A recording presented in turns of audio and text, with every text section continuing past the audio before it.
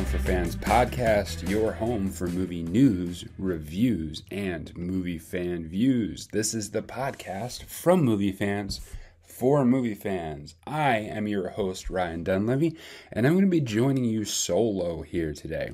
Scheduling conflicts prevent us from recording together this week, so Rob will hopefully be back on next week's podcast.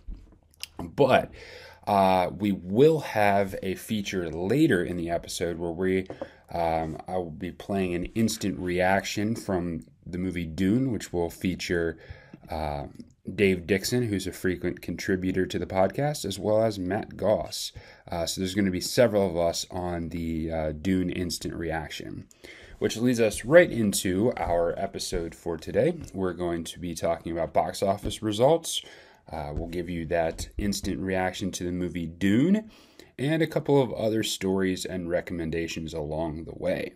All right, let's get started. So last week at the box office, we have a new box office king. After No Time to Die took the top spot 2 weeks ago, Halloween Kills, which debuted this past week, is number one at the box office, scoring $49.4 million. No Time to Die followed in second place with a respectable $23.8 in its second weekend release. That film has now made about $100 million domestically. Still going strong, Venom at $16.5 million. Addams Family at 7.1, and the other new debut from last week finished in fifth at the box office, The Last Duel, at $4.8 million. Now, what stands out to me with the box office results here is that horror continues to do incredibly well. Horror seems to be the best bet, the biggest bang for the buck when it comes to box office results. Halloween Kills had a very, very strong debut. And this to me tells you two things. One, horror is one of the most easy to predict genres when it comes to the box office. You throw out a horror movie, you're going to get good results right now, especially if it's from one of the well-known horror franchises, or if it's something that seems to be well made and gets well publicized. You're going to do well with it. That seems to be a trend that has continued to happen throughout the more recent box office results, is that horror is doing well. Horror has been predictable. The other thing I think it shows is that there is still a market for Michael Myers, apparently. There's still a market for Michael Myers. People still value that franchise and think there's something to it. So I would not be surprised if we end up seeing more coming down the line. As we've talked about on the podcast, if you listen on a regular basis, I am not a big horror genre guy, so I did not head out and see Halloween Kills. So I'm not sure if it was any good or not, but enough people went to see it that I believe that there is still a future for this franchise.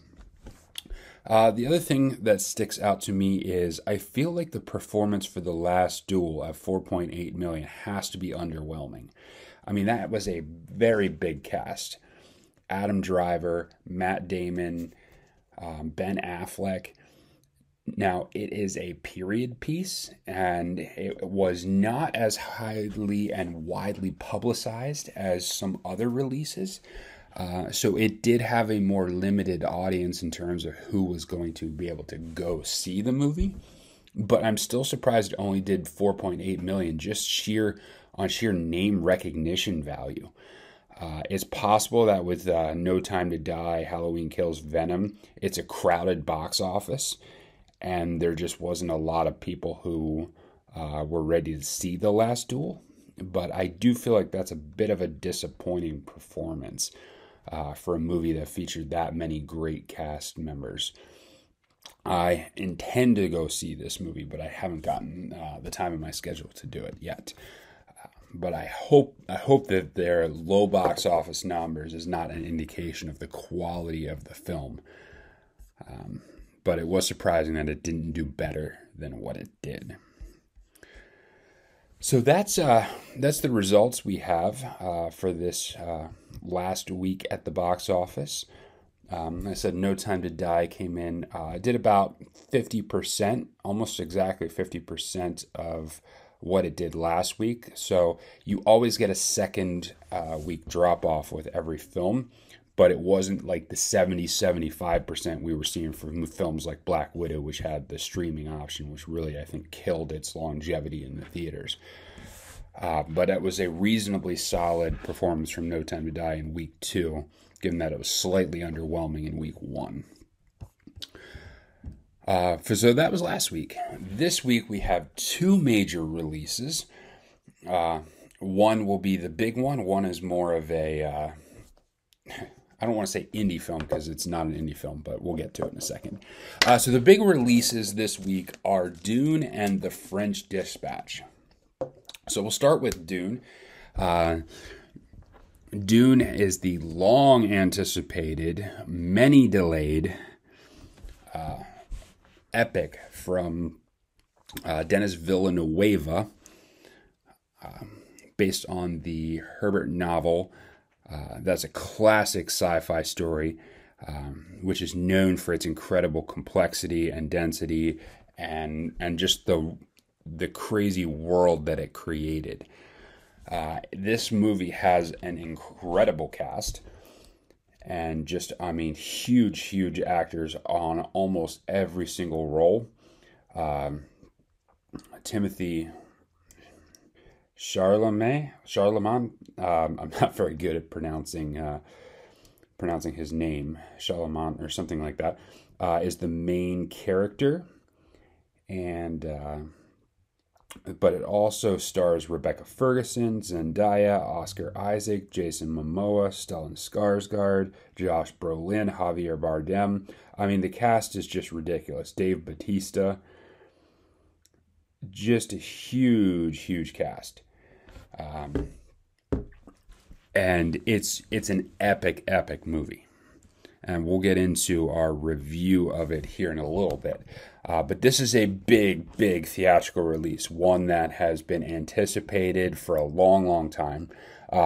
It technically is a remake because there was a 1984 film Dune, but the entire landscape of movies and how you would create epics like this has changed dramatically since 1984. So you can pretty much be guaranteed that this is going to resemble almost nothing like the 1984 version. It is one that is also a dual streaming release because this was a Warner Brothers movie, so it is available instantly in theaters and on HBO Max. The one thing I like about this is that I'm going to be able to go back and watch parts of it at home to do a review. I'm planning on writing up a review of Dune as well, and so that will make it easier, but I would probably like to see it in the box office again as well. Denis Villeneuve is one of my absolute favorite directors. I think he is second only to Christopher Nolan in terms of what he's able to do in movies. And he just has his own style, his own feel, and just amazing director. And he brings that to bear on this epic story. I think he was an excellent choice to direct, and the cast was well suited. So we'll get into the review on that. But Dune comes out this week, and you're going to want to make sure you get to Dune. The second film that comes out is The French Dispatch. The French Dispatch is the latest movie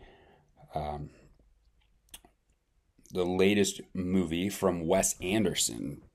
Now, Wes Anderson is a unique and interesting director, and he is, I don't want to say an acquired taste because that sounds too negative. He is unique.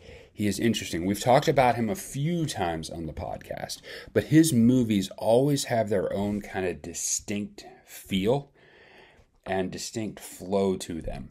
They're not really like much of anything else that gets put out. They're quirky. They're a bit campy. Perhaps he has his unique style where Symmetry is a big, big deal to him. The visuals, the look, the symmetry. It has almost this kind of like style that often reflects like the early 1900s, like the first half of the 20th century type look to a lot of his films. That's not exclusive, but he has a very, very unique type look and feel to him, which sometimes makes his films less accessible to people who are not used to what his movies are going to be like. I feel like Wes Anderson films are films that you almost need someone to introduce you to. And then you almost need to find the one that hits you in the right space so that you can get it and that you can understand it. To give you just a little comparison, this is from the world of music. I'm a big music guy also, but for years and years and years, people kept telling me about this band. And this band was just incredible. You got to listen to it. You got to listen to it. They're incredible. And it was Arcade Fire. Everyone kept telling me, I have to listen to Arcade Fire. I have to listen to Arcade Fire. And I was just, so I did. I would try it. I would try listening to Arcade Fire, and I just wouldn't get it. Albums like Neon Bible and something like that. I was just like, I couldn't get it. But everyone kept telling me they were great and they were amazing and all this stuff. And then they came out with the 2010 album, The Suburbs. And I heard the song We Used to Wait.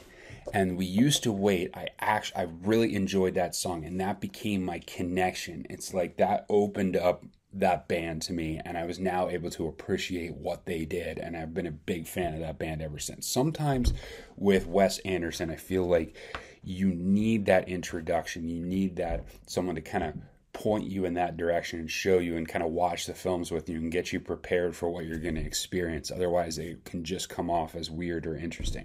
But he's a fantastic director and has made some really good movies.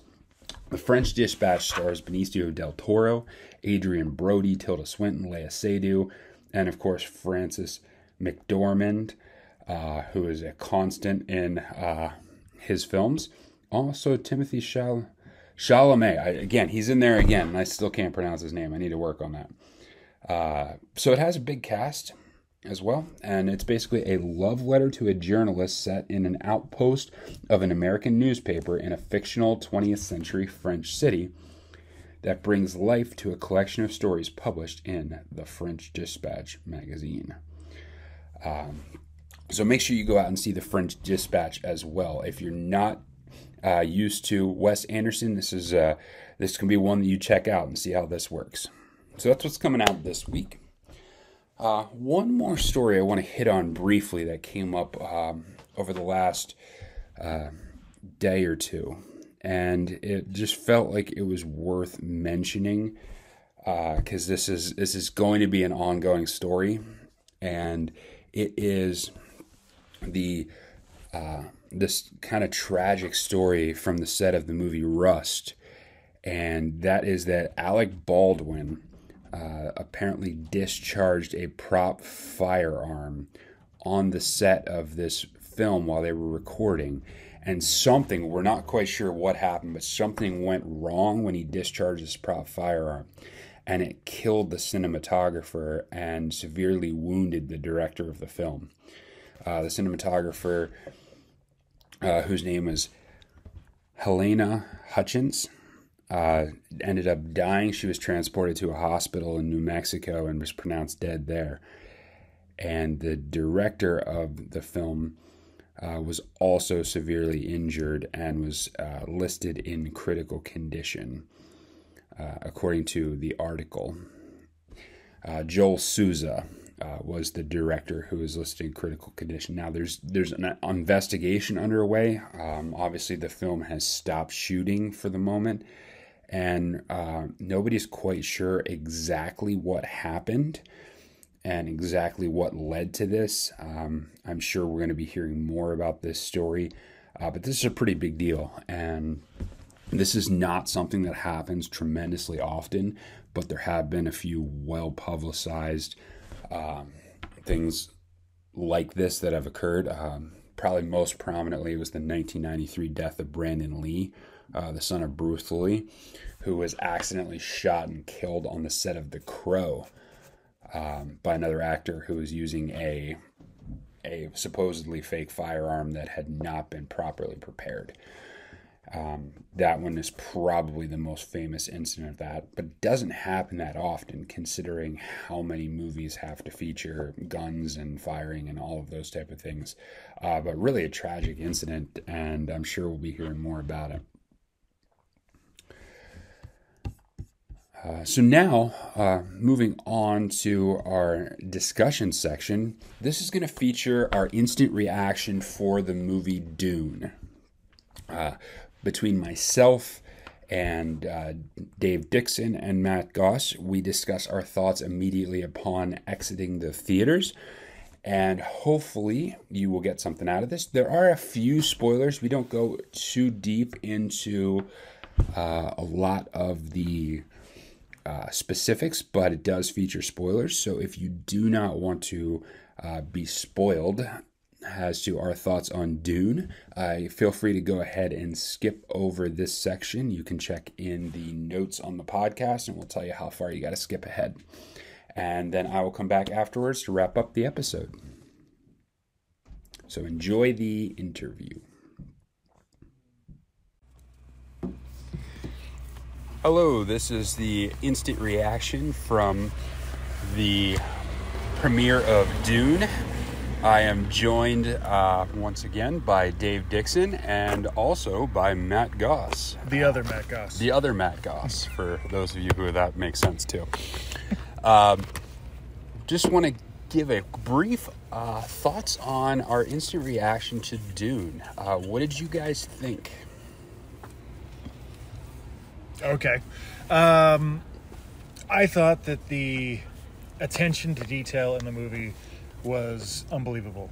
They covered so many things, and for the most part, if you read the books, you knew everything that was happening. If you didn't read the books, I imagine you could follow along, but there were probably a lot of things that it was just kind of in the background, just to be true to the source material, and they just kind of like snuck it in there, and it was awesome. Yeah, it really was a labor of love by Denis Villeneuve and the other writers. I mean, just the level of detail that they put in, and even the style he went for was really about the emotion of it rather than always just saying what was going on.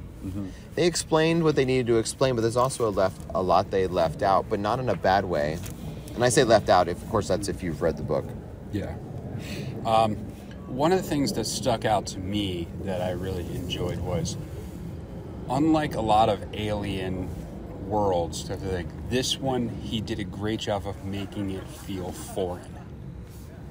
Like, it felt like a different world. It felt like you just stepped into a place you don't understand and have no way of understanding. Well, which does not happen in a lot of narratives and a lot of stories. The spitting scene. Oh, yeah. The whole water thing. Yeah, he did a really good job of making it, everything was very visceral. Like, I don't know if you caught, like, from the ships, like, the flattering of the wings, like, the very, like, animalistic, to the way that the water moved and the sand moved. I mean, all of it had, like the sunlight. I mean, there were times when you're looking at the screen, it almost, like, hurt to look at the screen, but it was on purpose. Because you were supposed to feel like you were out in the sun like that. It was pretty visceral that way. Yeah. And the sound is almost like a whole other character in the movie. Like, in the books, in the first book, I forget how long they spend, but they talk about how Caladan, the planet they're coming from, is all water. Like, for a long time. They talk about how they're going to have to get used to not seeing water anymore and not doing this anymore. And the movie starts with a dream. And he's dreaming about a desert planet while you hear rain in the background. Yeah. And it's a detail that most people will never notice, but, like, if you know what the reason they did it, it just makes it so awesome. Yeah. I think one of the other things I enjoyed is it's classic Denis Villeneuve, where he just, like, he backs off from the story and he just creates a moment. Where it's just a moment where it's kind of just letting the atmosphere breathe. He's not compiling it with text or dialogue. He's not trying to create a narrative. He's just trying to get you into the feel of the moment. And he regularly does that. He'll push something and then he'll just let it breathe. I mean, there was a lot of that in this movie. I mean, and I think that's what you were saying, Matt, about the music being another character. I mean, it really was. And it wasn't, I mean, the music wasn't very Hans Zimmer-like. It was a lot more earthy, which I thought is interesting for a sci-fi movie. A lot of earthy sounds, a lot of, those moments where they're stepping back to look at that. So those made those kind of moments. Yeah. Yeah, and the way he used kind of the light and shadows. I mean, almost the entire movie was in tones of orange and brown. Yeah. Even the indoor scenes were shot that way, with heavy dosage of light and shadow. Oh yeah, yeah. You gotta wonder what you think as a filmmaker when you're like, hey, you want to make a movie? Oh, what's the setting gonna be? A desert. Everything in the desert. Yeah. So I got brown. Yeah. Yeah. All right, I can work with that. Yeah. Yeah. I mean, even like down to the silly things, like the design of the still suits. Yeah. And all the pieces there, like the attention to detail was insane. I mean, even how disturbing the Baron looked, like, just captured some of those pieces from the movie, or the weird tech that was involved in kind of this weird, like, futuristic but also ancient-ish type culture that's a part of the lore. Did they even talk about why they don't use? I don't think they even mentioned. They why didn't even they don't mention use machines why or they don't anything use. anymore. Yeah. Okay. Yeah. So they didn't even get into that. But there's a whole piece there that he just brought in and made it in such a way where it seemed very natural that was the way the world worked. Yeah. Like even like the shield thing, like they didn't really explain them. They just kind of were there, and it seemed like what happened. I'm actually really surprised they didn't explain the shields and laser like interaction. Yeah. Because I think that becomes a thing later. Yeah. Yep. Yeah. Or even like the shield that covers the place. Like they kind of said it's there, but they didn't really like get into that. And there's a lot of things that they did like that were really fascinating. Yeah, and they kind of let some of the story play out without explaining a ton of it. Like they kind of jump into the middle of the fray with only a few lines of saying like, hey, when we get here there's probably going to be problems, and they just kind of let it there for the most part and let you kind of experience it, which gives you a little bit of disorientation going in, but at the same time allows you to kind of be in the moment when it's happening. Yeah, another thing that they did really well is, so the complexity of the book, Dune, is largely because there's a huge political thread, there's a militaristic thread, there's a kind of a religious thread, there's like all these pieces that wove together, and he did such a good job of picking up on them and letting them carry it for itself. Like the storyline of the houses, and that piece kind of had its spot. The whole piece about the Bene Gesserit and the religious quasi-messiah talk of the book, like they let that run its thread, and they really gave each one its place to focus on, and also brought it to a weird conclusion of sorts, knowing that this is part one of what's supposed to be two, that they brought it to a spot that made sense to wrap it up. That's the first nexus, right? In the books. Yes, that's really the first. Yeah, the ending is very reminiscent of basically the ending of the Fellowship of the Ring, where you just see the two of them walking off, and like, okay, now we start the journey. Yeah. There is an element where it felt along those same lines with that. Yeah, I that kind mean, of an ending. the ending does have a classic. It's an ending spot, but it's also like, okay, now we're starting something else. I'm super curious if they're going to try to make like the Paul Atreides movies, or if they're going to try to make the Dune movies. Because like you're talking 4 or 14. Yeah. So if they just do two for this main book, which I think is what Villanueva said he's going to do. It'd be interesting to see where he picks up after that. I mean, I don't want to spoil the whole story on your podcast, but it's. I mean, if they end where they say they're going to end, picking up after that would be really interesting, because no one's really gone after the first book. Like after the first book, no one's really gone after telling the story like Dune Messiah and all the ones that come after that. Yeah. Short version, which isn't really a spoiler. If you ever read the books, there are major time jumps between most of the novels. Between the books themselves. Yes, yeah. First and second are like there, and then it's And then after that, it's pretty significant. But again, you go back and Dune is a classic sci-fi novel for a reason. Yeah. And one of those reasons is the world created, the complexity of the story, and the way it captured people's imagination. Yeah. One last thing. Anything you didn't like about it? It more has to do with IMAX for me. It was too loud for me. But that's just. Yeah, I mean that's an unfortunate, more common occurrence with IMAX. That's unfortunate. The sound profile is always bigger. In IMAX. Yeah. That was an issue with Tenet too, because he's known for having a louder sound profile anyway, and then you amplify that in IMAX, and now it becomes difficult. So I personally I missed a number of lines of dialogue. Yeah. I just didn't hear it. I mean, the other thing is as someone I'm not sure if that was an IMAX thing or if that was just the way the accents / the way that they did the sound on that. I would say another thing is just as someone who's read the books, I mean, I could have gone for a little bit more dialogue and explanation into some of the things, like the hand in the box scene. There's like a whole piece there.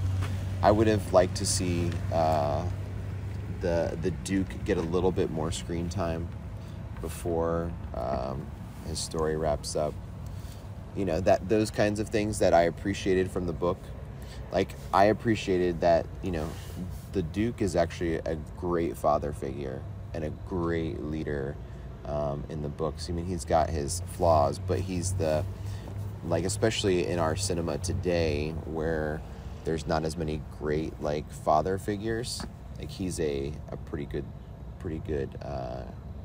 example of that. So, I would like to see more there. But I feel like I'm kind of nitpicking at this point. Yeah. Like, Liet Kynes' final scene in the movie. The whole time I was watching, I was saying, this has absolutely nothing to do with how it goes in the book. Yeah. But I understand it'd be 45 minutes if they went the way it happens. Yeah, in order to get to part 2, Liet Kynes had to meet. Of course, it was a guy in the book, but it wasn't really consequential to the character. All right, well, that is the review of Instant Reaction to Dune, and go out and check it out this weekend in theaters, or if you must, HBO Max, if you don't feel like going to theaters. Thanks for listening. Okay, and thanks once again to Matt Goss and Dave Dixon for their reaction as we experience Dune, and we encourage you to go out and see it. It really, really is worth going to see, especially in theaters. You just need that theater experience to capture a movie of this scale, and always recommend IMAX because it's so great. But now we'll wrap up with watch list, and I wanted to do something different with the watch list this time. I wanted to give you a highlight from a streaming service, something that I really, really like about a particular streaming service that I think is a good benefit to movie fans. And I'm going to highlight Peacock, the streaming service Peacock from NBC. And one of the things that they do on their streaming service that I really enjoy is they prominently feature the collections they have. Better than any of the other streaming services, I think. They have the entire collections of a number of different series or franchises on their streaming platform, and they prominently highlight them. They have, just for instance, this right now, if you click on the movies section of Peacock, they have two different highlights in their flow as you go down through the app or the service. And right now for October, they're featuring Freaky franchises, or they have all of the Child's Play movies, classic monster movies collection, all of the Saw movies, the Fly collection, Friday the 13th collection, Texas Chainsaw collection, Nightmare on Elm Street collection, Predator collection, Gremlins collection. I mean, a huge, huge amount of collections and franchises. And then right below that, they have like the non-Freaky franchises collection. They got Harry Potter, Back to the Future, Die Hard, John Wick, and the Meet the Parents movies. So they do a great job of highlighting series, which makes it really, really accessible for fans to say, hey, let's take the next couple weeks and watch the Back to the Futures again, or we can let me catch up on the Saw movies or whatever. They do a great job of featuring that. So just want to highlight that. It makes it really accessible for fans to see what collections they have.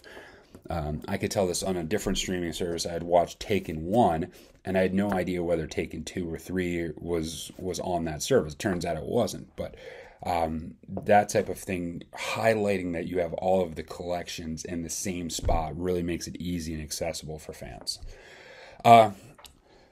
So I'm going to close out with this. Hopefully my No Time to Die review, which was supposed to be up in the last week, but I hadn't gotten around to it and haven't finished it yet. Hopefully that will be up in the next week. So I encourage you to go over to filmforfans.com and check out the written review of No Time to Die as soon as it airs in the next day or two. And my recommendation would be another Wes Anderson movie. We talked earlier about Wes Anderson. You kind of need an access point to Wes Anderson sometimes. My recommended access point to him is Moonrise Kingdom. Moonrise Kingdom is featured on HBO Max right now.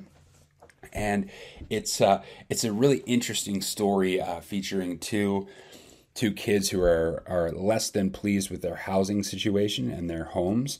And it features on an island, again, in that kind of 1950s, 60s kind of vibe to it, mid-century modern type feel to it. But it's really fun and interesting and quirky, and I think it's a good access point to Wes Anderson. So that's my recommendation, Moonrise Kingdom on HBO Max.